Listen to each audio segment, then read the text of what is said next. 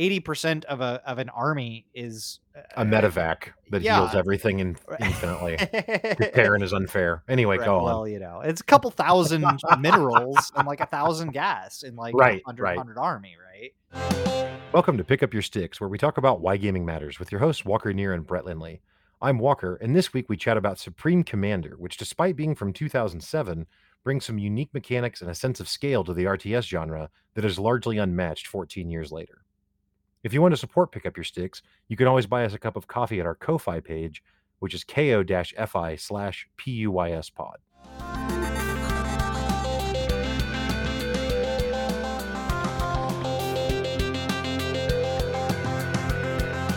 So what's up, Brett? What's got you picking up your sticks this week? I have it was the perfect timing because it went on sale and I refused to pay $20 for, like, I don't know, at least a 10-year-old game. Probably more. Oh god.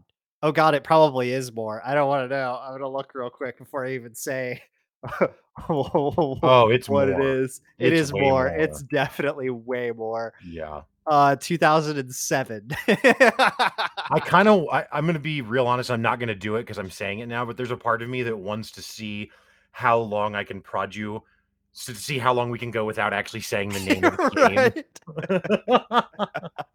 What are 14 we years talking about? ago. What are we talking about this week? Oh man, the graphics were something else back then.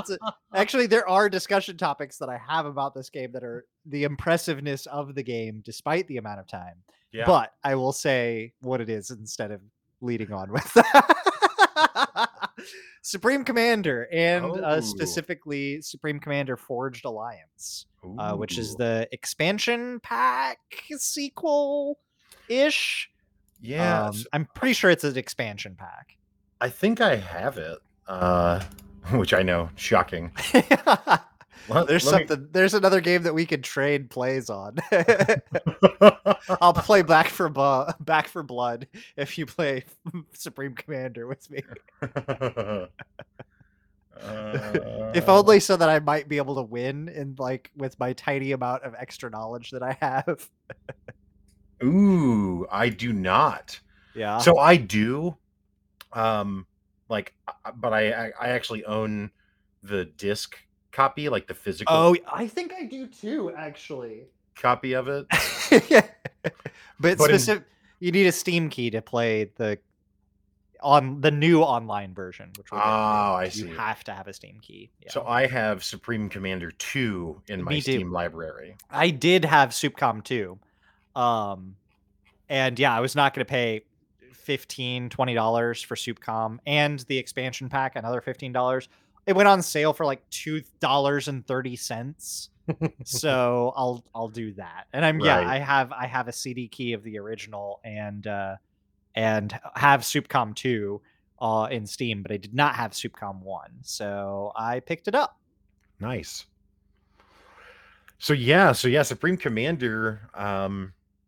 So what I remember from it is that, and I only had one monitor, but it was said that you could like have your overworld map on one display and then like the actual game screen that you're playing the RTS on the other screen. Is that correct, or is that?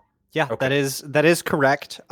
It doesn't. I haven't quite fiddled with it on my new setup because my second monitor is vertical and like a wildly different display type and I think even size. It's like a whole different brand and everything. So I was trying to lock it into one monitor mode, which NVIDIA didn't love. But there is a mod called like the F NVIDIA fix because their drivers apparently are terrible for this game. And it just like locks NVIDIA's drivers into a specific, like it like gives you a driver that it locks it into only while it runs that game. Wow. Okay. But yeah, it was the first RTS that tried to pull a Crisis. Like if you wanted to run Supreme Commander the way it was supposed to be played, you had to have like dual firewired cards or whatever it was called when you had like the little clip that like SLI if it was NVIDIA. Right. And like max video card time, but not only could you not just have your mini map on the other monitor, like the game is like an infinite zoom sort of thing, not infinite, but Yes. you could zoom all the way out and that was your mini map, and then zoom all the way in to get like a battlefield view or whatever. And yeah, you were doing a dual monitor uh strategy game, which was so crazy for the time. Right. So I have to say, and this is not related to the game, but I'm so glad that we are past the era of you need 2 video cards in your PC. Can you imagine now with the shortage and just the cost, even if you get to buy it at manufacturer's price, Mhm. if you had to do 2, Yep. no one would ever have a new computer ever again. We'd all just have to switch to mobile gaming. We'll That's all the just get only thing left. Xboxes Right. and Yeah, because they have video cards. hey. Remember when consoles used to have proprietary hardware? Yeah. I That's mean, gone. that was a huge selling point of the GameCube, was that was an ATI card, Oh, like, or ATX? No, yeah, ATI, like, yeah. yeah, yes, yes. Yeah, ATI was the NVIDIA competitor, and I guess still is, and then AMD is the Intel competitor, and they kind Right. of Intel and NVIDIA. ATX is the style of motherboard. Yes, yes. Um. Anyway, but yeah, so it's definitely like you said, the crisis of its time, but it's trying to push resource constraints, like hardware resources at the Right. time. Yeah. It was, and it did an amazing job, and in fact, I think, in my opinion, even to today's standards, does a lot that I always wanted to see from a real-time strategy game. And the amount of stuff that is rendered, um even even though it's a 2007 game, played today, is still ridiculous and more than I've seen in any other strategy game basically ever. Hmm.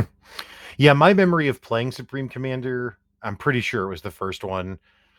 It was probably just a campaign mission because I did. It's not like I was some veteran of it or something, but whatever it was, I played.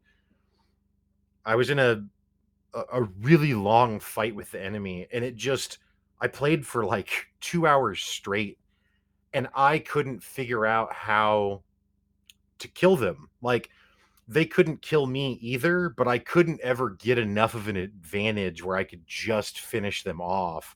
Right. And I think I just kind of quit that session, and that might have been the end of it, as it is with so many games for me. Well, it did so many things that I was so mad that never, I mean, like, StarCraft never did, and none of the sequels ever did. Like, nobody else took what they've done in a strategy game and, like, iterated on it. And there's Mm, so many things. Like, the dual monitor is one. The second one is that the campaign has expanding maps. Instead of, like, you play through level 1 and then you go to level 2 and you start with a whole new base and whole new resources and everything. In Supreme Commander, you finish level 1 and then the map exponentially grew. Like, your map is now the lower left corner. The whole map is now mm, just the lower left corner, including all the resources that were at the enemy's base that you just crushed. right. And now we zoom out a level and the map just grows in size one stage. And it could do that like 2 or 3 times. Hmm. And or an enemy force could attack from another side or teleport in or something. And like, you're not rebuilding your whole base. You're not starting from ground zero. In fact, it's almost harder because you have to use what you have against a new threat. Maybe the map expands and now they have ocean naval, forces, right? And you're stuck on land, so you've got to figure out how to adapt all of your stuff over to that. Like, that's huge because it means that the campaign is only like, I don't know, 6 maps long or something like that, right? But each Mm, map has 2 or 4 stages to it. That makes it really interesting. I hate rebuilding my base every time, and like, oh, you've unlocked one new unit, so now build all the things for that. No, you just unlock the unit and you don't have they're like, hey, there's naval forces, so we're giving you access to all of our naval schematics. But you still have all of the resources and base that you just had. So like, have at it. yeah. So the modern game that did remind me of this, that I don't know how much you've looked at. I think we've talked about it before briefly, and I've played it. I mean, 1.3 hours. So take that for what it's worth. Uh, ooh, There's a classic and a newer version though combined. I'm a little over 3 hours. Anyway, um, Combined. but that is a game called Ashes of Singularity. Oh yeah, yeah, yeah. I think I have played Ashes of Singularity. So it's like, back of the box gotcha comment or whatever, was, which doesn't make any sense in a digital storefront world. You know what I mean? Um, is that it was the first RTS to have a minimum requirement of 4 cores on the processor Ah, so that it could utilize all 4. And their claim was that the AI is better than AI in any other RTS because all other RTSs are limited to 1 core. right. Because And and now this like this gives the AI a whole core to itself or something like that, Well, but right? it's not just so AI is not just a enemy AI, it's also like pathfinding, right? Oh, And just okay. Yeah, all yeah, of that yeah. stuff, like all of the things that the computer controls, if you will, for lack of a better way to say that, are supposed to be superior. I don't think it shares Supreme Commander's scope in quite the same way, but it's definitely, and this is why I say the pathfinding, because it's a game where you can create units and then send them to off together and they will like all adjust to the speed of the slowest unit in the pack. Right. Or you could do some of that in SoupCom as far as like staging your attacks because the maps would get so huge Mhm. that you kind of had to have a constant front while you built up a strike force. And Right. you may want to split like basically being able to micro at a very broad level, right? Like from so you'd want a set of bombers coming in from one side and you want to sweep a few scouts through to scout where they want to go and then have the interceptors arrive just ahead of the bombers so that the anti-air guns focus on the interceptors while your bombers do bombing and the interceptors can intercept any air forces that try to come back and like but you want to be able to time that stuff out and you could do a little bit of that in Supreme Commander. That is something that again in StarCraft is all of that is micro at the actual micro level where you're clicking individual units and moving them. And in Supreme Commander, you're more microing large chunks of your units. You may split a force or something like that, but you're not microing for the most part individual units. Right. Yeah, I think I don't I mean, I know the difference that you're describing. And yeah, I mean, it's like in StarCraft, you take your stalker and not me, of course, but there are some people who can like blink to dodge siege tank shots with a single Right. stalker and stuff. And we're just even the way more common use of stalker blink micro is like, hey, my stalkers at the front took a few shots and their shields are gone, so now I'm going to blink them to the back, and that's fine. But so Ashes of Singularity is now in my head, but it's similar to what you're talking about with this, where it's like you're much more focused on it is still micro, but it's not to the individual blink this one stalker to the back of the Right. line. Which frankly, I think, which is how dare I say, given all of our StarCraft content, but I think it's more appealing to me because the truth is that as much as I like StarCraft, as we all know, I'm not very good at it. And part of that is that the individual unit micro, like really getting good at that, isn't actually that appealing to me. Like I don't want to Yep. practice with a single stalker to be I don't that even pro want at it. I'm not the biggest fan of spell casting. Yeah. Like it was my biggest turnoff, and the reason that I wanted to throw Warcraft 3 into the garbage bin, as we've discussed, is like hero micro and spell casting and all of these things. I'm like, no, I want a strategy game where I am playing as the commander, like command and more closer to Command and Conqueror, where I'm the commander sitting in a bunker on a space station guiding Right. this battle, not I'm telling individual units where to go and how to move and casting the spells and being super keyboard warrior time. Like, no, I want to play it more like a game of chess that has cool battles going on. Well, and I think that maybe I think the reason that StarCraft won, if you will, the RTS genre, is because in a competitive sense, that individual unit micro and just the way that it's designed lends itself to there being clear gaps in skill, right? Where if you can get really good at it and you can demonstrate that, and someone else can't just understand the meta and recreate what you're doing. It But also makes more exciting moment to moment interactions yes, where there's, like you said, with a skill gap also comes a point where people can mess up, right? And those critical moments are much faster, much harder hitting, and it's a lot more obvious where the mistake came from. Like, oh, he blinked into the wrong spot. Oh, he blew his banelings up on a rock. Like, and now the battle happens 2 seconds later. Where in a lot of these more grand strategy games, the action is a lot slower and the mistakes compound in a snowball effect, but they're not as immediately punishable, right? And so there's just not as much in your face TV value action for what's going on.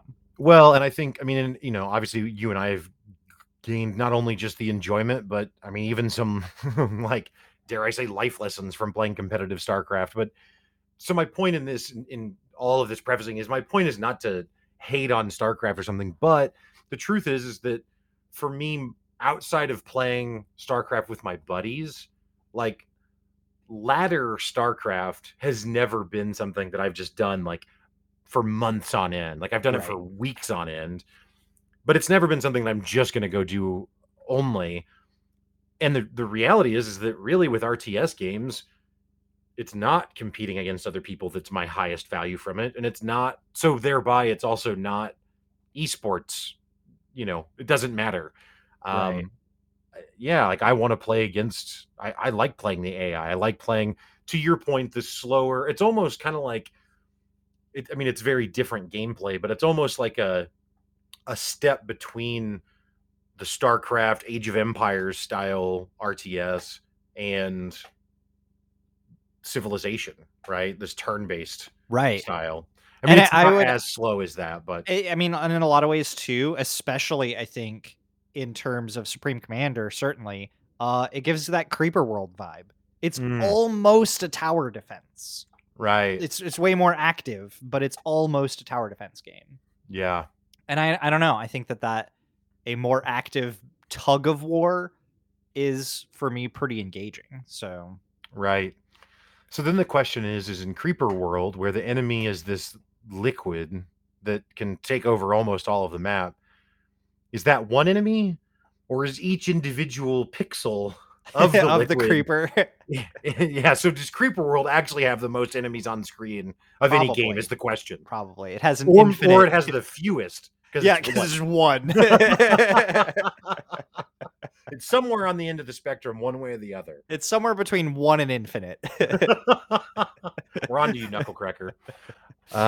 Um, Yeah, so I mean, so the thing is like we've said, Supreme Commander is not the what you would think of as there's actually like two, even if you call Forged Alliance, which is I would call like the Brood War of Supreme Commander, right? It's the version of it that's the most commonly played. But it's there's an expansion pack which yeah, doesn't it's exist anymore. yeah, right. It's not DLC even. It's a full expansion pack. With its own sub campaign. Yeah.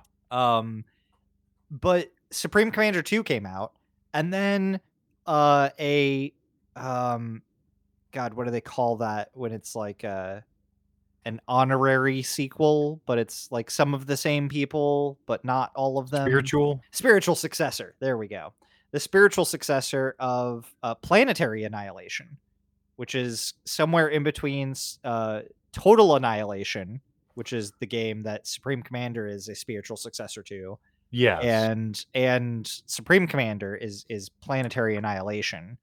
Um, and I have that one, and I've played a fair amount of that one. My dad actually Planetary played it. Annihilation is newer than Yeah, it is the Supreme Commander. newest. Yeah. So there's like two full blown sequels, at least spiritually, and one directly of Supreme Commander. But Forged Alliance is the one that I got, Hmm. and I got it because there is still to this day a I don't know if I'd call it thriving in the RTS genre doesn't take a lot to get that mark, but there is an active community for competitive Supreme Commander Forged Alliance. So after I just went through this whole spiel about how it's separate from StarCraft because it's not designed for that, Actually, the hook for you is that it's an esport. Yes, it's easier. Well, and so here's the thing though, and here's even the greater thing, because I think it's one of the biggest falterings, arguably, in the StarCraft esports world, is that the esport of Supreme Commander, like on the smallest end, is mostly 2v2. Mm. And on the largest end, again, a great feat for this game, especially, in modern times, and maybe helped out by the fact that there is still a patch community for it, is that a lot of the really cool games that I've seen are 5v5 and 7v7. Wow. The maps are stupid huge. Bigger than Big Game Hunters? Yes, bigger than Big Game Hunters.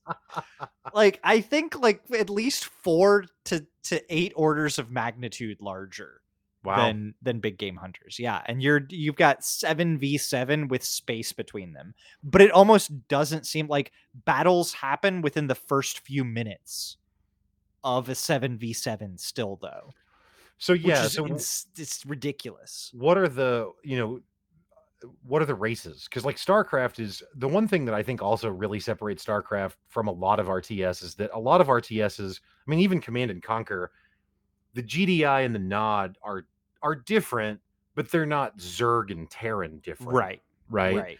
So what does it look like in Supreme Commander? What is the race mix or whatever? So I don't I'd know if say it's called that races, but it kind of is. So it's faction. factions. Yeah, it is in between Command and Conquer and StarCraft. I'd say probably a little bit closer to Command and Conquer in the beginning and closer to StarCraft near the end game. So, and Okay. in fact, in Forged Alliance, the 4th race was introduced. So another thing that sets it apart is that there are 4 factions. There are 3 factions that are kind of largely the same, and then the 4th faction, which is like alien. But they're the Aeon, the Cybran, the UEF or United Earth Federation, and then the Seraphim. Okay. And in the early game, there's still a lot of differences, and I can't get into all of them because there's actually a ridiculous number of units and structures and buildings and strategies that are available, and each race capitalizes on a different set of them. Oh, okay. Like they do play it closer to where, again, probably closer to Command and Conquer overall, but still separate enough that there's a type of strategy that if you play to, that race will work better for, right? And there are a lot of very specific units that like everybody has a light tank, but the Cybran light tank can also reclaim resources or have very low amounts of like ability to build structures or help upgrade units or things like that. And some technologies are only available to certain races, or at least available early or better than in some way. Stealth is a very big thing because there's a fog of war, but there's also different levels of like radar where in similar to the Terran sensor tower where you can see that there are enemy units out there, you just don't see what they are. There's a level of radar that you can get that eventually you can get like full map radar, but that doesn't give you full map vision. So you can see, and you can assume that a cloud of things moving very fast around the edge of the map's probably flying units, but you don't know what. Right. And so scouting is still very important. And so being able to cloak or stealth those units from showing up on radar is super important. And the Cybran are the kind of sneaky, get a lot of cloaking abilities type race. And everybody's got where the differences start to really lock in is there are tiers of units. So there's essentially 3 primary tiers of units and then a 4th quote unquote tier, which is like super units. Okay. So you've got like tier 1 units as all your light tanks, your scouts, and you make them from tier 1 factories from tier 1 materials. And tier 2 is like medium weight units, and tier 3 are like kind of really strong but expensive units. So you'll hear like in the competitive scene, you'll have tier 1 spam, which is essentially you want a screen of cannon fodder at the front line because it's cheap. You mass produce literally 100 of them, and you have them run in front of your main force so that they get targeted first. And then you have tier 2 and tier 3 units behind them that are doing the actual damage to stuff. Um each of the races have different sets of what could be considered artillery, missiles, missile defenses, and there's a lot of tug of war items. So you can have strategic missile launchers that can actually do a crazy amount of damage for just having 3 or 4 of them. You could essentially there's a lot of sniping your command unit, right? So everybody, you have one unit, your commander, that is like a giant robot mecha, and if it dies, you die, essentially. Okay. And it can make buildings, and it can fight, and it can be upgraded different Is that the ways. only way to lose? Pretty much, yeah. Okay. Even if all of your buildings get taken out, if your commander exists and you hide somewhere on the map, then you can try to rebuild. Okay. And they can be upgraded too. So you can upgrade them to be able to build, because like to get to tier 3 buildings, you either have to have a tier 1 building that builds a tier 1 engineer, that builds a tier 2 building that builds a tier 2 engineer, or you upgrade your commander with the tier 2 suite so it can now build tier 2 buildings. I see. But you can also upgrade your commander with like tier 2 guns or instead of in tier 2. Yeah, or it doesn't, you could have all of them, but it takes a lot of time to upgrade your commander, and they can't move or fight while they're doing it. Okay. So you become vulnerable when you're upgrading. So you want to pick those upgrades. If you're in a 7v7 and you're on like the front line, then you're probably going for weapon upgrades so that you could pressure the enemy and join your own army to keep steady pressure on the front line and try to win a battle there. If you start in a 7v7 all the way in the back, then you probably want teleportation or upgrades that are going to let you build faster, because you're probably going to be the person that's doing air control, right? Mhm. Because you're all the way at the back of the map, so you're probably the most defended early on. And the best way that you could help everybody else, instead of sending land units trucking across half the map to get there late, you probably want air superiority stuff. So there's kind of roles that you start settling into on your team, and you're going to want to make transports and things like that can do strike, because you can have strike missions across the map and try to land on the enemy territory in the back lines and establish a foothold there. And you building 10 transport vehicles is going to help your team more than having somebody on the front line who's constantly getting pressured, having them do it, you know? Right. Yeah, it's pretty interesting as a team game, because you don't really see that in, I mean, not just RTS, but I mean even like chess. Right. Now, that's not entirely fair, I guess. You get into like some of the actual grand strategy games like Civilization or Stellaris. Those actually have multiplayer options that are pretty popular, where it's multiple people, but they're not. That's not fair. Stellaris is real time. It's just different, though. Like it's not common. Yeah. Well, I just mean Stellaris's version of real time is not. Oh, it's not totally real time. It kind is. of is. There's no turns. Like it's like Sins of a Solar Empire, where it's constantly running, but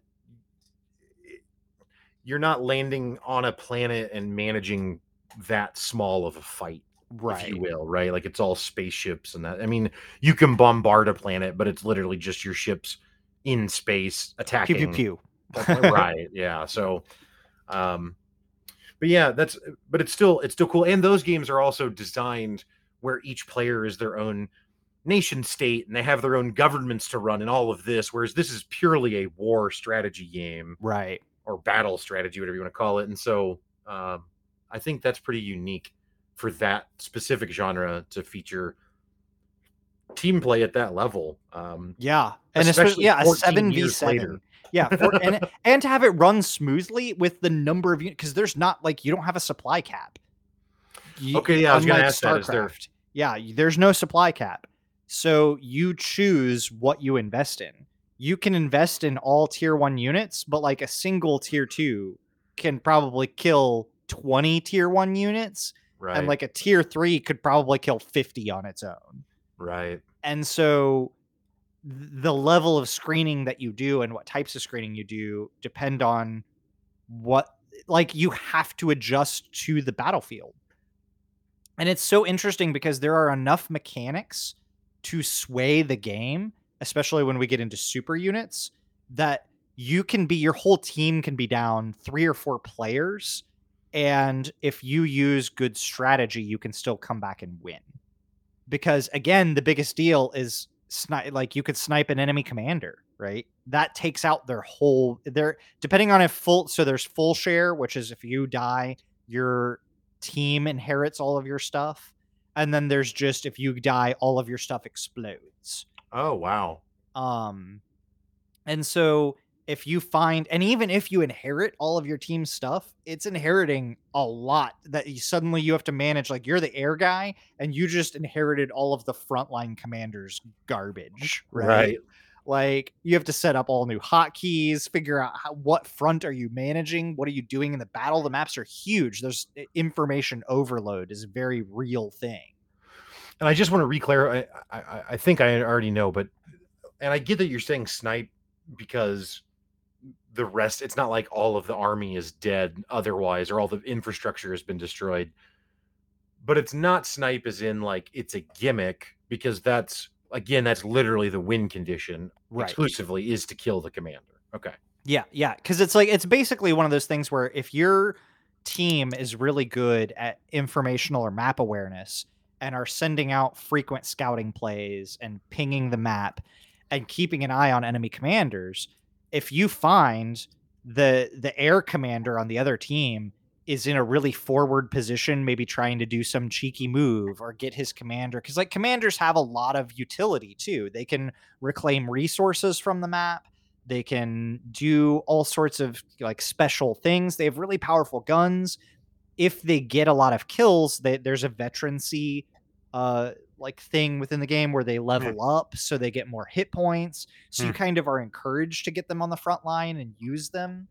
But if you find some commander out of position with a scout and can send in even a few tier 2 or tier 3 like gunships or bombers, or teleport a small chunk of units in, or hit him with a nuclear strike, or any of these things, and kill that commander, the opponent's team is down and has to either deal with absorbing all of those units and have somebody playing 2 bases at once, or all of them just explode.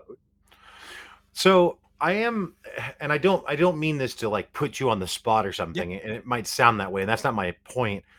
But I do find it interesting that the commander is as intriguing as it is, but the hero unit in Warcraft was such a turnoff, because it seems like the commander is, I mean, it's not fantasy, so I get that it's not a hero in that way, but it's this one ultra powerful, and in this case, it's even more important than the hero, because if it dies, it's the game. Did that click at all, or? I mean, it does to an seem that extent. I way? think the bigger deal was that there's basically like one ability outside of building buildings, which is just kind of your standard fare for an RTS, is that like it can have an overcharge that you can stack up that like shoots a very powerful shot. Outside of that, there's no special abilities. There's only a few levels of veterancy that you can get. They take a lot to get, but for me, the problem with Warcraft 3 was that the focus was either the hero or the army, where like you had to focus one or the other. And I guess you could make an argument for that in Supreme Commander as well. But I think in Supreme Commander, it's a lot more about you set up a waypoint and just flood that spot with units. And then either you're putting them in a waypoint that puts them in reserve for you to attack at a specific time, or you're putting them on the front line and just sending a constant stream at that area. Yeah, my description of my play with it that I'm recalling vaguely, where it was just this just a never-ending kill box that just wouldn't. That's what it was I was just constantly sending this stream of enemies. So again, it's like I'm containing my opponent, Right. which again is the computer, probably on easy or something embarrassing. But I'm containing them, but I couldn't ever make any meaningful progress because it was just It was like playing foxhole with no direction, where you just run Right. in and just get murked. So I think some of that is that the specific strategy of the resource management of the game. Mm. And so there's only two resources, or in a lot of strategy games there are two resources, but they're a little bit different in Supreme Commander because they're both infinite. And those Oh. resources are mass and energy. So you get mass in the beginning from like basically mines, which are a spot on the map you can build a mine on, and it starts harvesting mass from that spot. And you can upgrade that mine to tier 2 and tier 3 as time goes. And it gets you more mass. And this is very high level. There's a lot of other specifics that go into like storage and increasing production or connecting it directly to a facility or whatever, and how that changes your gameplay. But for all intents and purposes, that's high level stuff. Energy you get from power plants, which you build wherever you want them, or there's a couple. Sometimes you find like a hydrocarbon plant, which is like a gas mine essentially, where it has a spot on the map that you can build a bigger building on that gets you a pretty big influx of that resource. In the mid to late game, though, you can transmute energy into matter. So you can, and everything costs certain amounts of energy and mass to build, and you can get more of them by, having these converters. Mm-hmm. But the other side of that is like every unit that dies becomes a wreck on the map. And you can reclaim that wreck to get mass back. So what happens is it's actually a defender's advantage sort of thing. If a big wave of enemy units comes at you and you kill them all and control that battlefield where everybody just died, now you can send either your commander or some engineers in to clean that up, reclaim like up to 80% of that mass, and use that to fuel your own counter push with. So some of the strategy is figuring out when to attack. And if you attack, you have to have an overwhelming advantage. Otherwise, you are feeding the enemy. If they're smart, then they control the battlefield, or even the frontline tug of war can become very tenuous if both enemy commanders are on the front line. It actually does become a more micro game where you're zooming in and keeping eyes and literally microing in the sense of a StarCraft micro where your units are and your commander down to individual units, because you want to try to suck up mass from the battlefield more than your opponent does, and then punish your opponent if they overstep. And so it can become that tight of a tug of war at some times while you have 6 other players on the battlefield, like. So I have to say, I actually am a huge fan of what could be accused of being generic, but in my opinion is maybe the best I've ever heard, that the resources are just called mass and energy. Hey, Walker, do you know our podcast is almost big enough to start selling ads? Yeah, I had noticed that. So what do you think? Should we go mattress company, VPN, some mobile game? I was kind of thinking maybe coffee. Yeah, I mean, there's some good free trade local. No, like Ko-Fi, like donations. Oh, right. So we do ads for Ko-Fi and for coffee? I mean, I guess that could work, but I was thinking that people could support the show with really small donations about the cost of a cup of coffee, and then we could skip talking about mattress companies or mobile games and just keep all of that content out of the show. They can just head over to our Ko-Fi page over at ko-fi.com/puispod and contribute to us there. Oh, I get it. So you're saying even if our listeners donated a single $1 over at ko-fi.com/puispod, it would go a long way towards funding the podcast. And in the future, we could even offer cool things like merch or rewards and stuff like that. Yeah, no, that's definitely one way that we can pay our bills, keep our mics hot, and keep the show going. And if they can't donate, that's okay too. Let's just let them get back to enjoying the show. I'm not mad at minerals and gas, because ultimately this is such a tiny point. I get it doesn't matter. Yeah. But like, I just kind of appreciate that they just went for it. And they were just like, you know what? It's mass and energy. We don't need to dress it up with anything else. Like at the end of the day, this is what you are getting. It fits into the storyline because like they lore it. Where like they're at the point technologically where all matter can be broken down and reconfigured at an atomic like nanobot level. So it doesn't matter. Like you reclaim trees and rocks in the early game. The first 5 minutes of the game is destroy the terrain. Like, it suck up all the trees and rocks for their mass while you're also mining it from an extractor. So, Because anything can be turned into any other atomic element if you have, like, it's E equals MC squared.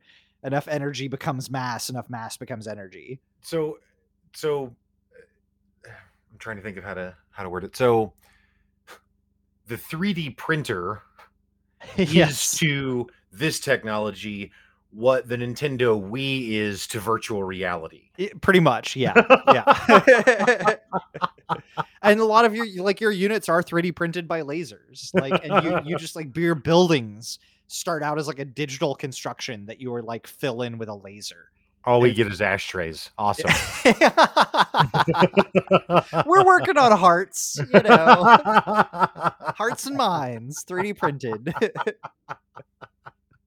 Oh, well, that's the resource management's always interesting, and like, hey, 40 minutes, not quite, but almost. I found a way to work an MMO into this. So in Crowfall, in the next patch that they're coming out with, they are redesigning the rules of the zone. So in the final PvP campaign, or whatever you want to call it, world, there are 3 different types of zones now. And like, one of them has the biggest castles that you can capture and claim and fight over, and you can have up to 100 alliance members of the same alliance in that zone at once. And in those zones is, like, I think it's tier 8 and 9 resources. 10 is the top. Well, then there's another zone that's like 50 alliance members is the cap. There's no big castles in it. There's some smaller forts to capture. And in that, it's like resources, I think 6 through 8 tiers, so lower end. And then the newest kind of zone that they have has almost nothing to capture and fight over in it. There's a little bit, but very little. And it's 25 person limit. And that's where the tier 9 and 10 resources. So the only place you can get tier 10 resources, which is again the highest level in the game, is in the zone that limits the amount of concurrent alliance players from the same alliance that can be in it. So what that does is it prevents it from, the zone is just dominated by one single alliance that just ganks everyone.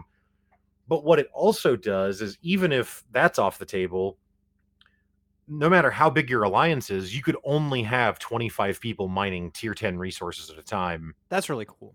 Ever, right? So it's an interesting way to, like, handicap the powerful without just completely doing something that's just an obvious nerf to them, right? I don't know. It was, to me, it was just a really interesting way of kind of using access to resources to balance the game, which is what you're talking about here as well. Because when we think about balance, we so often think about, like, unit composition and upgrade paths and all this stuff, but it can also be done just through resources. So like what you're saying with Supreme Commander, like, that's super interesting. The reclaim mechanic might be the most interesting mechanic I've heard of so far, just because, like you said, now if someone attacks and doesn't win and can't maintain a presence there, you just got a huge boon, actually. Yeah, and it's they like, just it gave can you a be, bunch of money. the wrecks also have HP. Like, if something dies, at the minute it dies, it's at 80% reclaim value, which can be that's pretty huge for, like, especially tier 3 units, right? They're kind of Right. expensive, and a whole bunch of them may have died. So 80% of your army value, like, think of that in StarCraft. Like, 80% of an army is A medevac that heals everything infinitely. Terran is unfair. Anyway, Right, go on. well, it's a couple thousand minerals and like 1,000 gas in, like, Right, 100 army, right? Especially in the mid to late game when armies are big and powerful. Mhm. And that's to get 80% of that back on the other side, you would just be able to crush your opponent.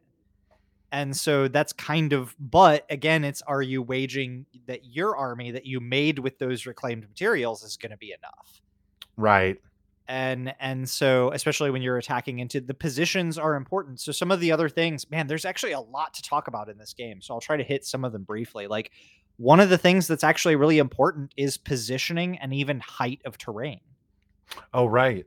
So if you put guns too close to the bottom of a cliff, they can't shoot units that are on top of the cliff. The shots will hit the cliffside. Well, and isn't it not like just a flat, you're either on the ground floor or the second floor, like Right. it's Yeah, there's scaling. like 20, 30 levels of terrain that That's nuts. you can go over. Yeah. And so there are rolling hills, and you want artillery to be further back to be able to get a shot. The other thing that's huge is that goes along with this, I think, is all of the shots and bullets are rendered. So Mm, outside of maybe lasers, like you can dodge cannon shots. So you can micro. Now units that get bigger are slower generally and have a harder right. time dodging, but you actually can micro, especially your commander.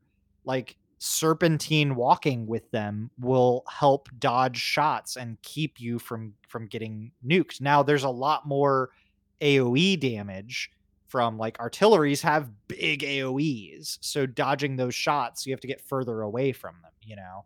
Um but between that and the terrain, that can offer a lot of huge advantages for where you're setting up forward positions, cuz your base is not just a spot like your main and your second like in StarCraft.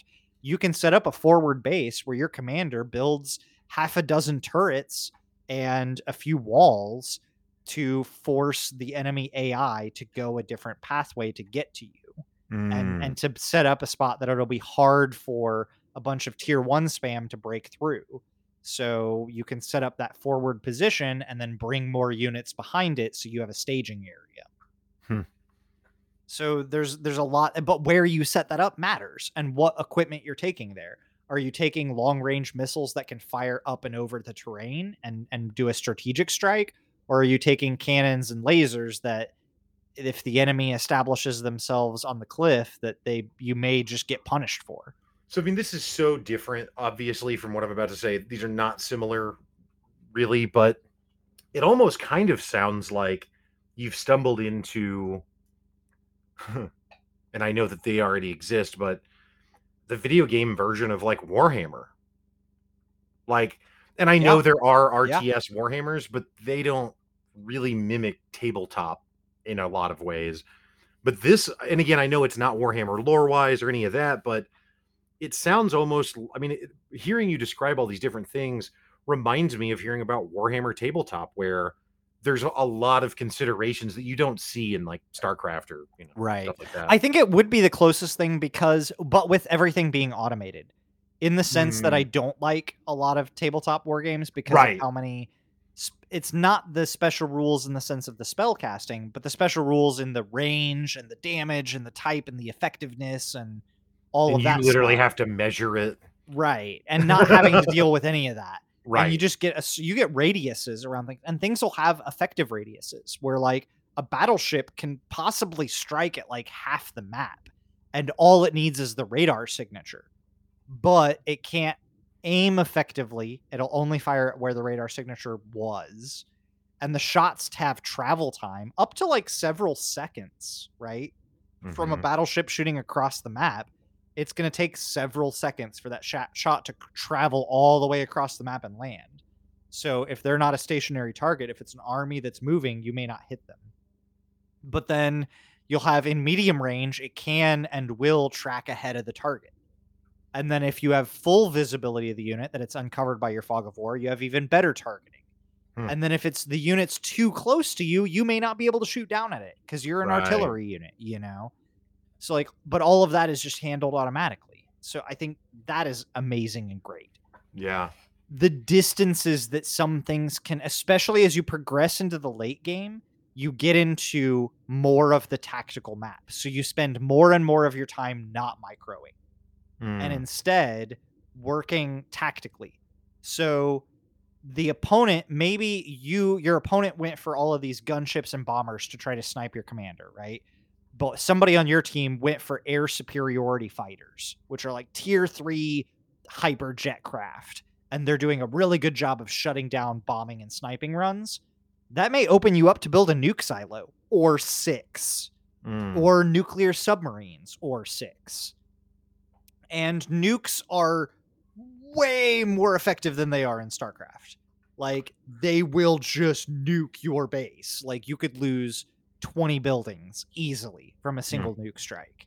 And your opponent can set up 6 nuclear subs if you have a naval advantage and set them off repeatedly.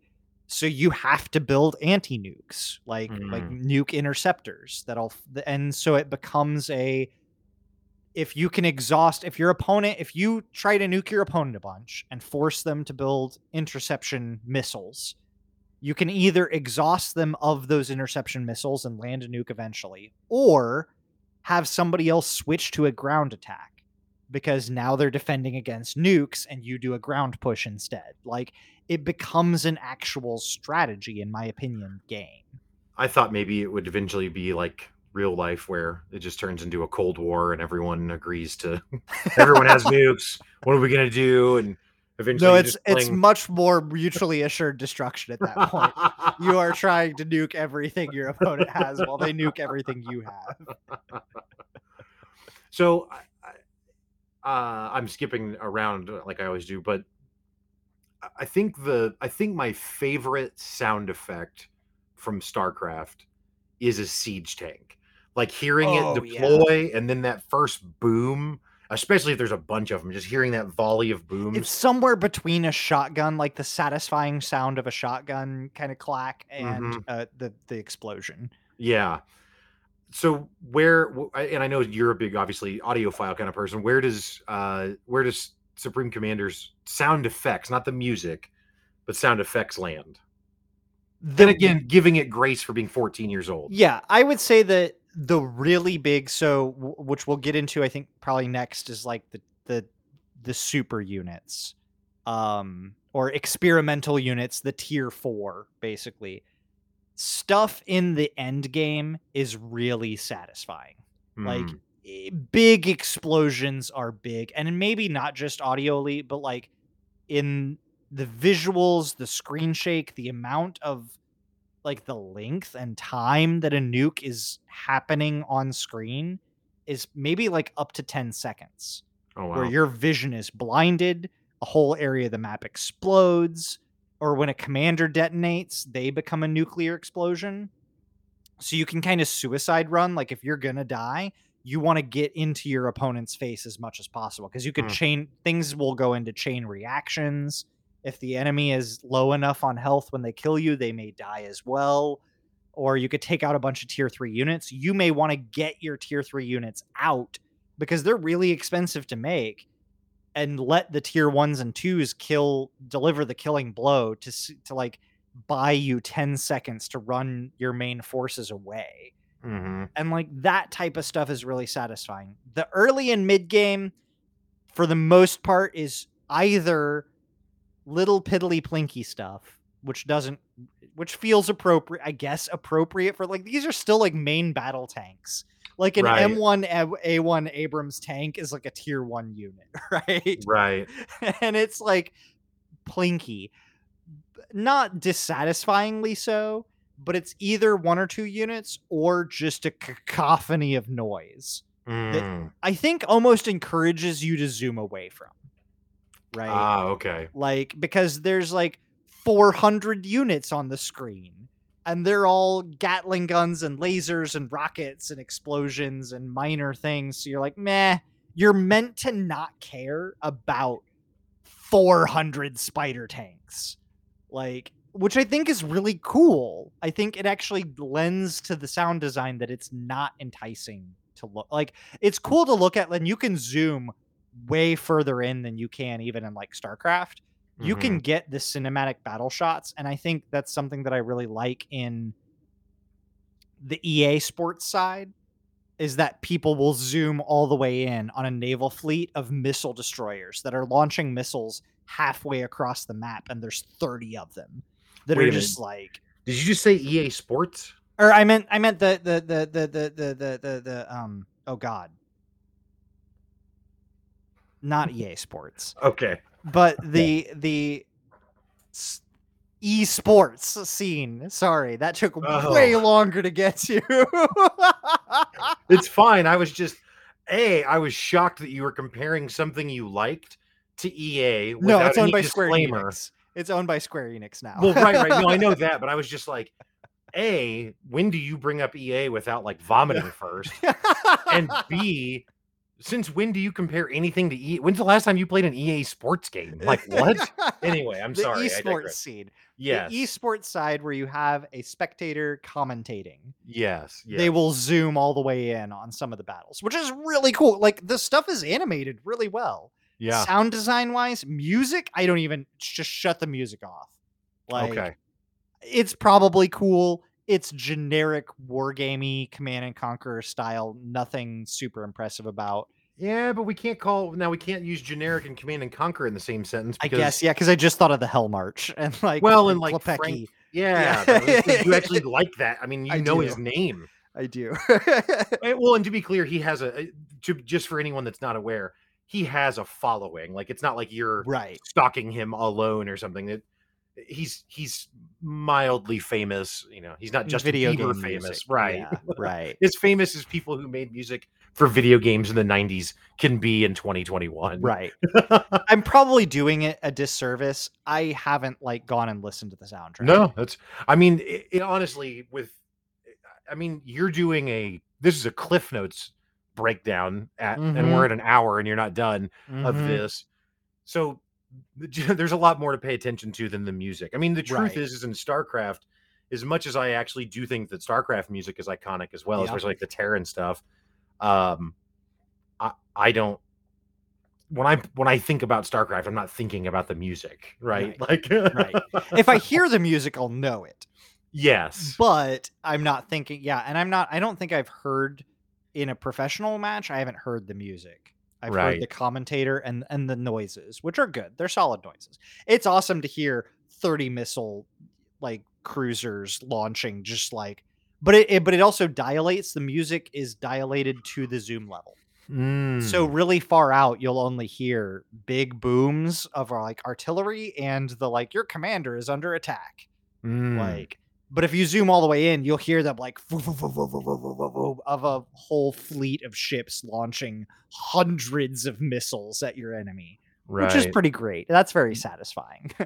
Well, that's why so as I've listened to you describe it, I'm like, what else does he like that's like this? Because there's not a lot of other video games that offer this experience, which is why you've latched onto it. But then yeah, that's why I made the Warhammer comparison because because that's what Warhammer, that's the not to use the word fantasy in the wrong way, but like that's the appeal of playing tabletop Warhammer is that in your head what you just described is happening, right? Yes, and very much so. I think you may not even be aware of Epic 40K. Do you know of Epic?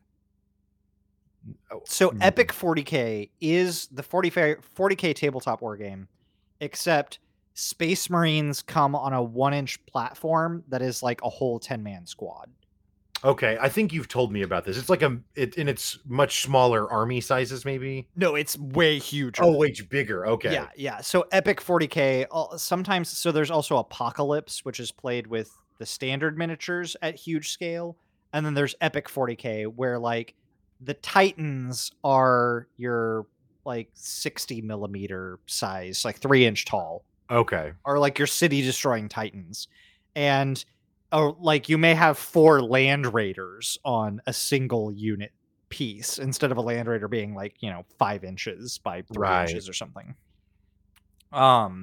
It gives that feel in Supreme Commander that like an entire 50-man squad of tanks is just a thing that you grab and throw. Right. Like you don't even care about them. Whereas in StarCraft, it's like, I don't even know if you would ever have 50 tanks, but you get my point. Like, right. That's your whole whatever army. massive tanks. Like, yeah, that's your build. Like everything you've done culminates in that. And unless you're like Maru or something, if you didn't win with that, you're done. Yeah. It's probably over. And but what you do start caring about is when you get to the tier 4 super units. And tier 3, there's quite a bit of distinction as far as what units start being available. Like everybody gets a bomber, everybody gets an anti-air fighter, everybody gets like an air to ground thing, but you start getting specialized units where one faction may have better ground to ground artillery in tier 3. I But in see. tier 4, you start getting specialized mega constructions that take a ridiculous amount of time to complete. If they're scouted by the enemy and they can destroy them before they're finished being built, then you could stall your enemy out really well. If you are able to finish them and march them across the map, you only get a couple of different units for each race and each your faction, and each one is highly specialized in what it does, the tactics it uses, and what ways you could punish your enemy by owning one or multiple. Mm. You can have more than one. Oh, wow. But yeah, they take a ridiculous, so like if you defend against some big push and you're able to reclaim a ridiculous amount of mass and you don't have anything to do with it, start building a super unit. And they can be anything from an artillery encampment that is like launches 15 to 20 artillery shots in a salvo that land in an area that's maybe 10% of the total map size, which again in these massive maps could be your whole freaking base, Right. right? And so if they complete one and it goes dub dub dub dub dub dub dub, and the artillery shots travel the course of the entire map, and if your base doesn't have shields, your whole base is just gone. And then it shoots once every 5 to 10 seconds. Like that's a big problem.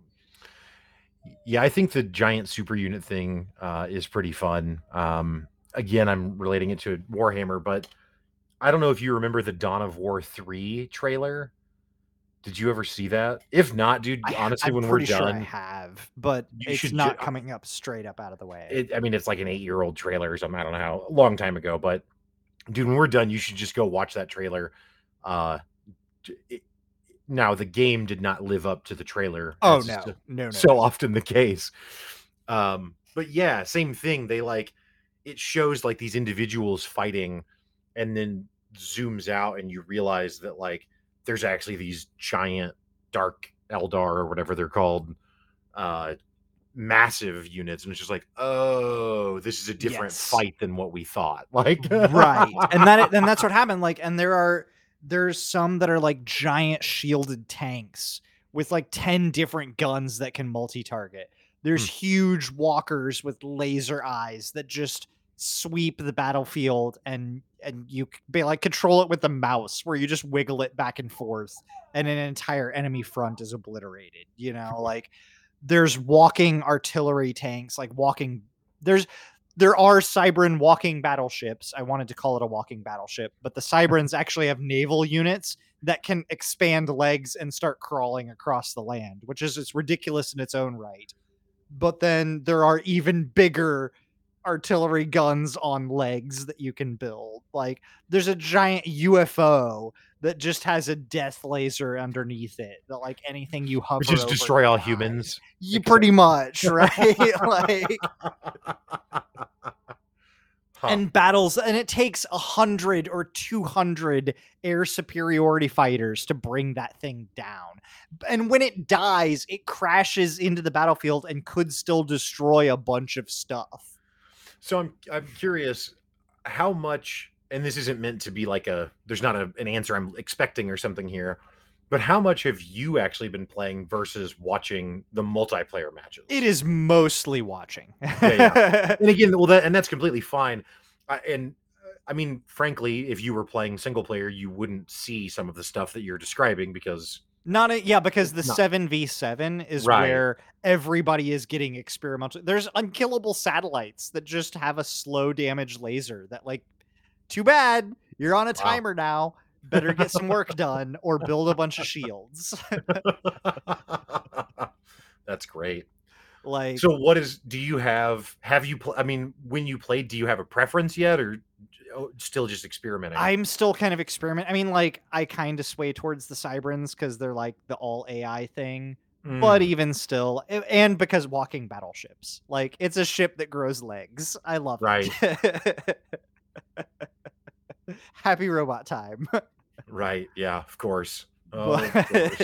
I also do like, I haven't gotten to play with the Seraphim, which are kind of like the Eldar or the Protoss, Mhm. really. Probably Connected by unfairly disadvantaged as is typical yeah. for a Protoss-like race. Go on. I mean, I definitely don't like the UEF, which are the Terrans, because screw Who them. could? Who Yep. could? Right. They actually have like an unfair tier 1 unit that's like just a soldier in power armor that's like really fast. So a And Marine. yeah, a Marine. They have Marines. They just don't have to research stim. Otherwise, it's just a Right. Marine. Faster than a Zergling on creep. Awesome. Exactly. They are really fast. They're like faster than tanks. Like this person is what, running at 60 miles an hour? Yeah, great. Okay. Right. Cool legs, because those are gone. I haven't gotten to play much because I haven't gotten in as far into more stuff that still we haven't gone over. It's like fully supported. It's as if Blizzard would have handed over Brood War to the mod community.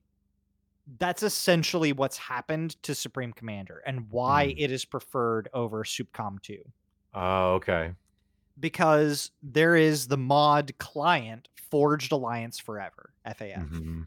which is a supported multiplayer client for Supreme Commander Forged Alliance, the expansion pack, that requires in the mod client requires you to have a Steam key registered and on file. You have to I actually had to make my Steam account public temporarily to finish registration. Hmm. Cuz it had to go, I had to go finish verifying that I owned a legit key. And if you get banned, it bans your Steam account. Oh, wow. So like they're trying to be as legit as possible. And it has mod support for like UI mods and even in-game mods.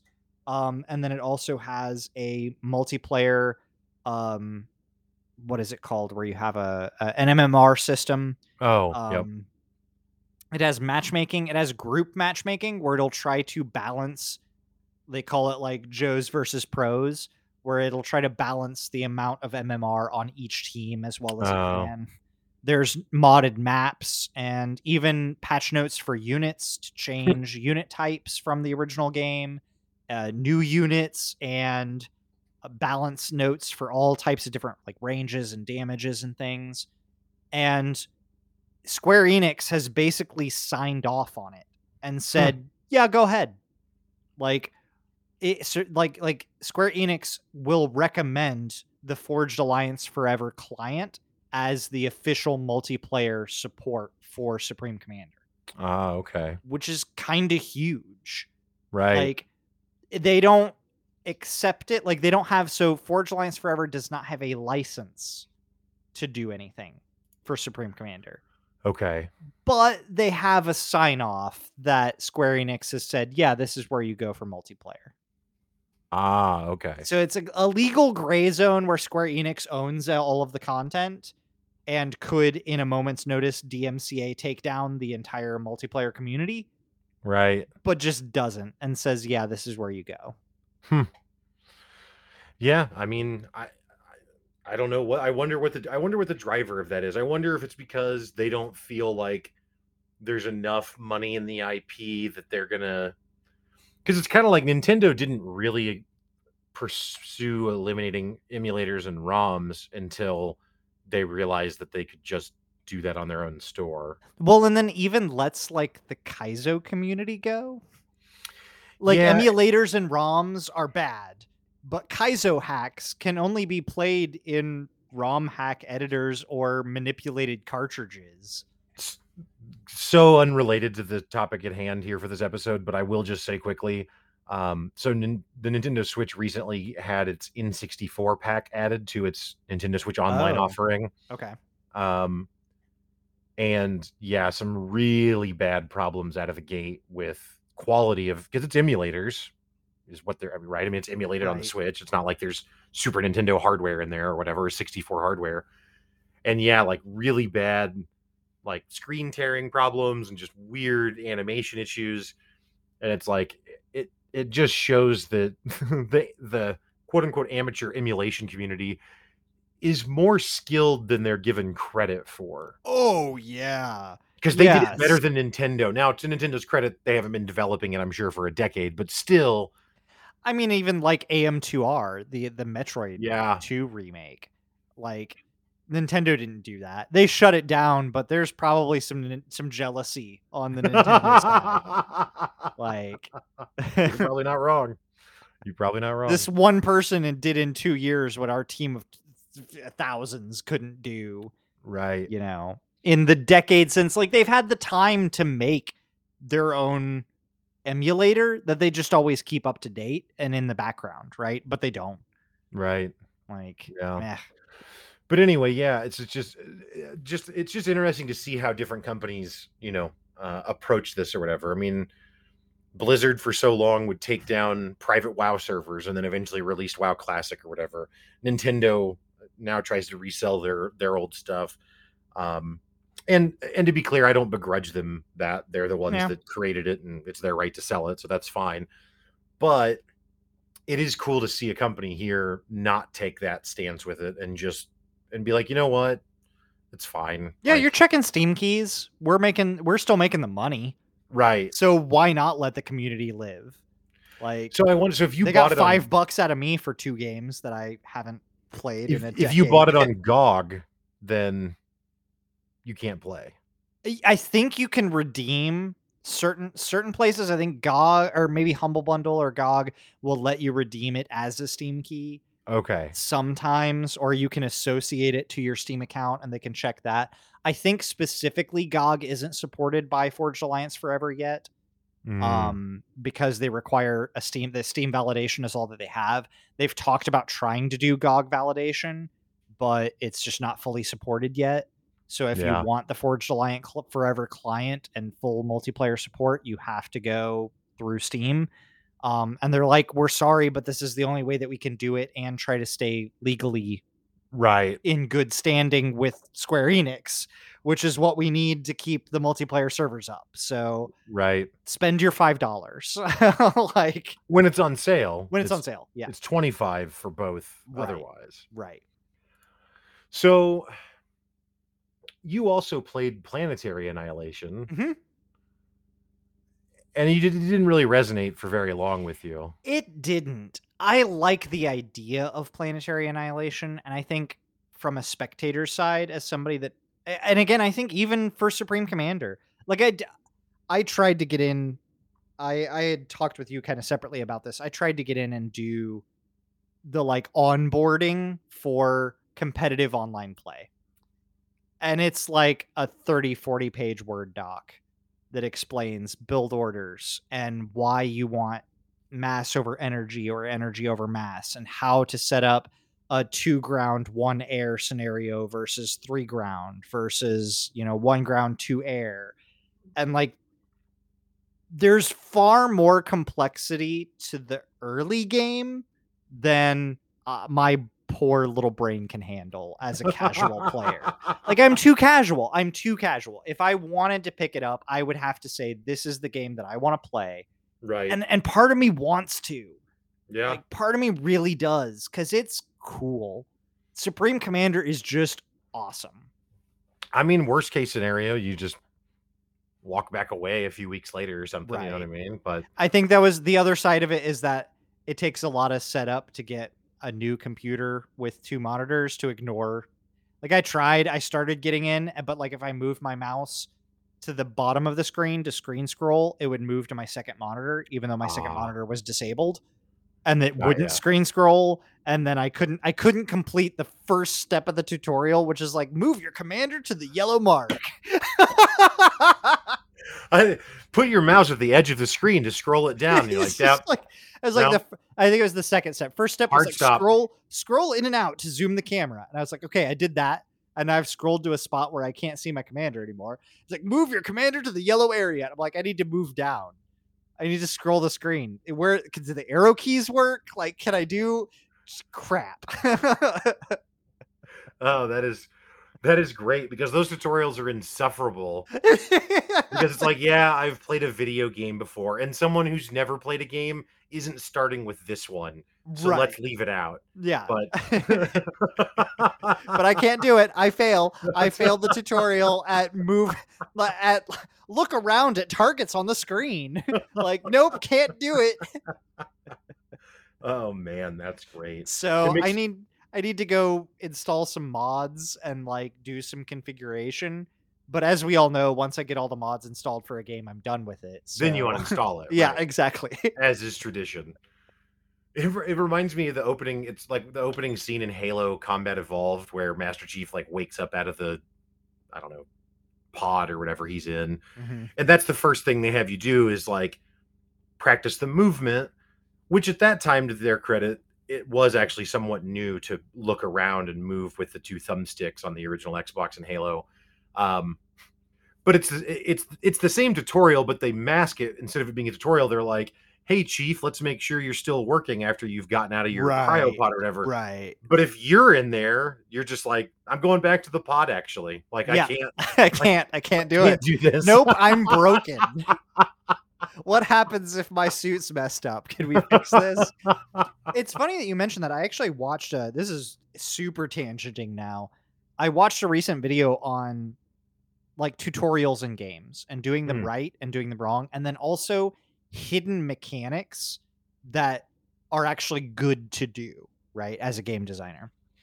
And I think it was, I don't remember exactly. I'm going to butcher this. I think it was a Ratchet and Clank game okay. that, like the most recent one, that has you like look up and to the right at this enemy unit. And depending on your inputs, if you are used to inverted controls, so you look down and to the left, it adjusts. And like as you enter down and to the left, before it renders it on screen, there's a lag, and it'll set your controls to inverted because you looked down and to the left. It'll instantly move you to look up and to the right, Hmm, and then set your controller scheme to inverted y axis. hmm. And I was like, that's genius. People that use inverted y-axis are like people that put milk in the bowl before cereal. I'll never understand it. Like, come on, come on. You're not a fighter pilot. Just do it right.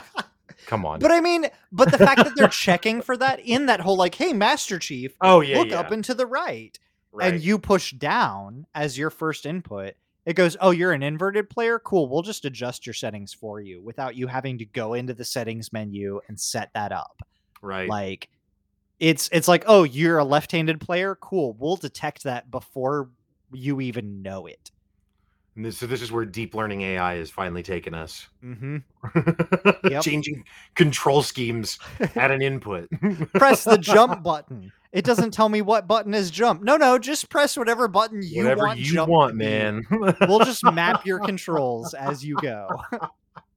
But That would be that could be I mean it would be that would be so taxing to code that it wouldn't be worth it for the payoff. But how cool would that be if you really could pick up a game and it's just like, I don't know, what feels good? Like, what yeah, do you think what do feels you good? want? Yeah, What's the like, combo? What's the I don't 40 hit know. combo? Yeah. You give it to me. Thanks, game. Huh. But yeah. So I couldn't complete. So I do kind of want it. There's a part of me that wants to play. I think that my perfectionism and want to be good at the game will come in complete conflict against the like scroll all the way in and watch the robots shoot each other. Watch the zealot ponytail bounce Yeah, as it runs exactly. out. Exactly. Yeah. I Yeah. don't think there's a part of me that when I watch pro matches, I'm like, oh, they don't have enough anti-nuke. It's past the 15-minute mark. They should be building anti-nuke defenses at least a little bit to see what their opponent's going to do. And yep, oh, they got nuked. Okay, well, I was right. You know, like that's way more satisfying than the panic of like, oh, here's an entire second player's base that you just inherited, Right. and you're on both the front line and air support and have 4 other team members yelling at you that you don't have air superiority fighters built. Like, Do you, and I don't know if you would know this just from watching, but is it as demanding hotkey wise as something like StarCraft, or because it's not as micro intensive, is it like, and again, maybe you just would have no idea, but like, are people building a base and issuing commands all simultaneously, which is basically what people are doing in StarCraft, which is what demands that, APM. I would say if you want to be good, yes. Okay. So you can in Forged Alliance Forever in the client. I'm not sure if this is in the base game or not. So my apologies to the diehard FAF player that's listening to our show. But we see you, fam. We see you. There's blueprinting for base items. So you can have like tier 1, tier 2, tier 3 blueprints for different types of setups that you want to play, for a mass extractor that has 4 storage depots around it, which actually increase the amount of mass it can produce, or a mass extractor tied directly to a ground production facility, which increases its production by a percentage margin. Like there's a setup for a hydrocarbon plant with a certain amount of storages, or late game energy mass to energy, structures, or different setups for turret builds. Cause like you can set up a turret with a certain amount of walls around it, or being able to start the construction of a very wide building or a very large building like a factory while you're running away from units. You can just start construction of a building, put like 10 mass into it, and now it's a wall that they have to move around and can't shoot around, right? Like, so being able, there is micro in the game. Right. And you can hotkey groups of units. I've seen some really cool tactical things where players launch a third of their army forward, like especially air attacks. They send in a third of their army and half of their bombers to cause a reaction from the enemy, hoping that they overreact, and following up with 2/3 air superiority fighters to wipe out that overreaction, and then respond with an air to ground attack of, assault fighters or bombers in some other way. And so having those things hotkeyed so that you can perform these very strategic attacks is important. It's just not on the Blink micro level. Right. I think there's still probably the same amount of APM going on, and timing your landfall, and timing and building out. You could have 30 or 40 factories. And so queuing up your units properly and switching your build orders, monitoring and microing your commander, managing your army, whether it's a ground army or a one-time, arrival of transport units that drop off a dozen builders to try to set up a stage on an enemy front. Like there's a lot going on. So I would say there's probably still the same amount of micro. It's just different. Right. No, that makes sense. I don't know. I mean, it sounds like a pretty awesome game, and it's super interesting that it's as old as it is. I don't, because the truth is that I don't know. I mean,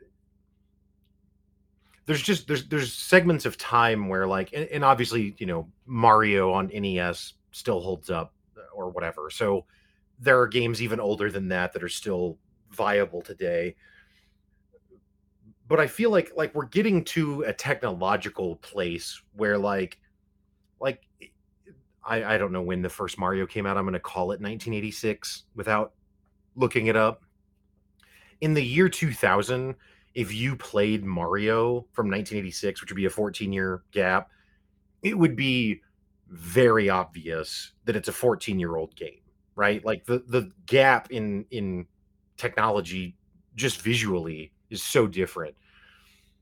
And I'm sure that something that was made brand new today to take advantage of all of today's hardware probably looks way better than Supreme Commander would, right? Probably.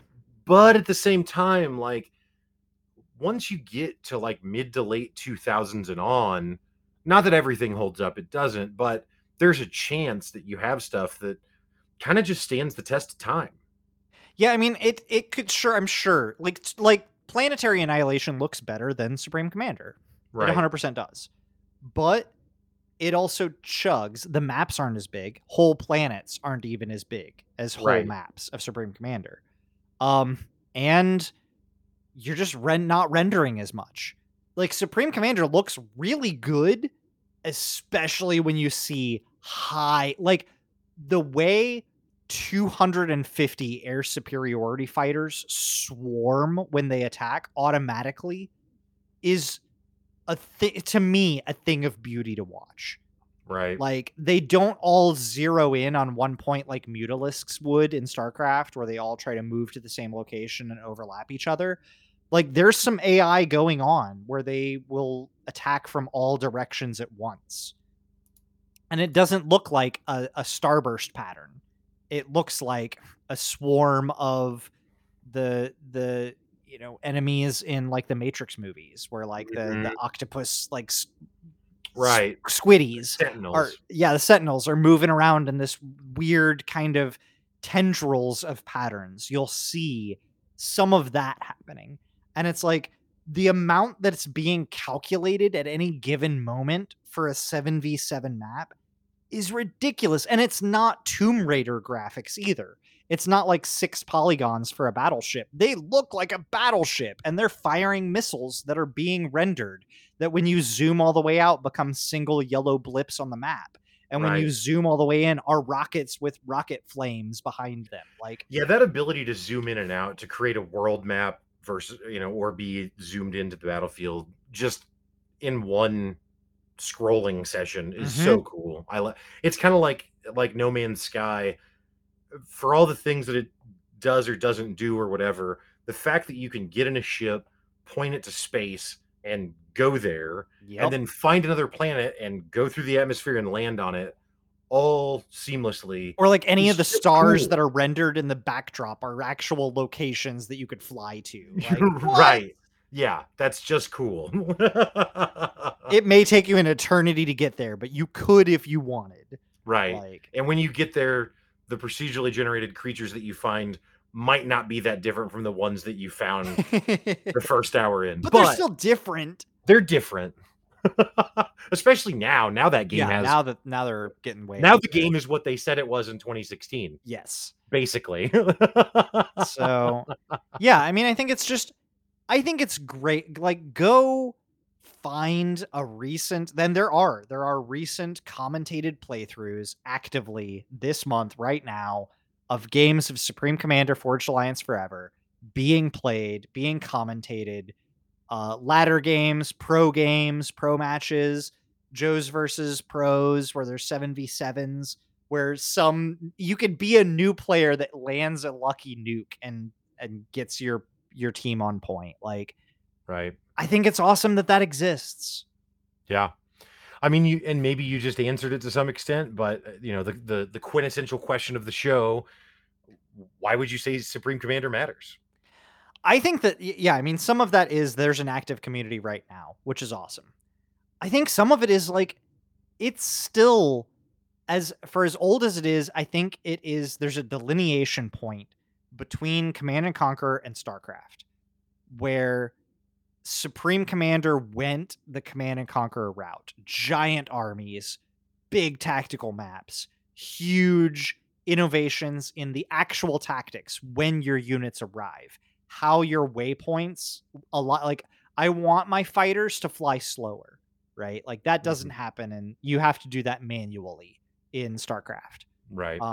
I want to screen my high level units with a bunch of Zerglings. Like, if I were to have the Zerg in Supreme Commander and have 800 Zerglings on screen behind 2 or 3 Ultralisks that could attack over the Zerglings and aren't pathing blocked by them, like, oh, that'd be glorious. Like, giant maps, huge maps, and the sense and feeling that my commander is taller than trees and sucks up trees for fuel, like, and tanks are little but still important. Like, the grand scale of the battles happening to me is more important. This is one of the few times that is the mechanics over the story. I do not give a care about the story. I Mm. want to see battleships grow legs and walk on land and attack 20 at a time while 400 tiny spider bots screen in front of them. Like, Right. it's just a grand, and then one nuke lands and takes all that out, and I couldn't stop it. Right. but then leaves a defender's advantage where they go and vacuum up all of those battleships and spider bots and then have what they need to build an army to retaliate with. Where like losing could be beneficial. Where like you may have lost the battle or tied the battle, but if you can get to the wreckage of the battlefield, which is real time, it's Right. not just a scenario, a scenic item on the map. Like going in a dynamic resource placement. It would be like if you destroyed your whole enemy army and a bunch of crystals fell on the ground for you in Right. StarCraft, you know, like it's just there's so much that Supreme Commander did to innovate that I still don't think anybody has really pushed the limits on. Yeah, no, I think that's excellent. And I think that I don't know, for whatever reason, obviously StarCraft won the RTS game, if you will. Um, but StarCraft 2 came out in 2010, and even Legacy of the Void was 2016. Age of Empires 4 just came out, but I haven't played it yet. But everything I've read is that it's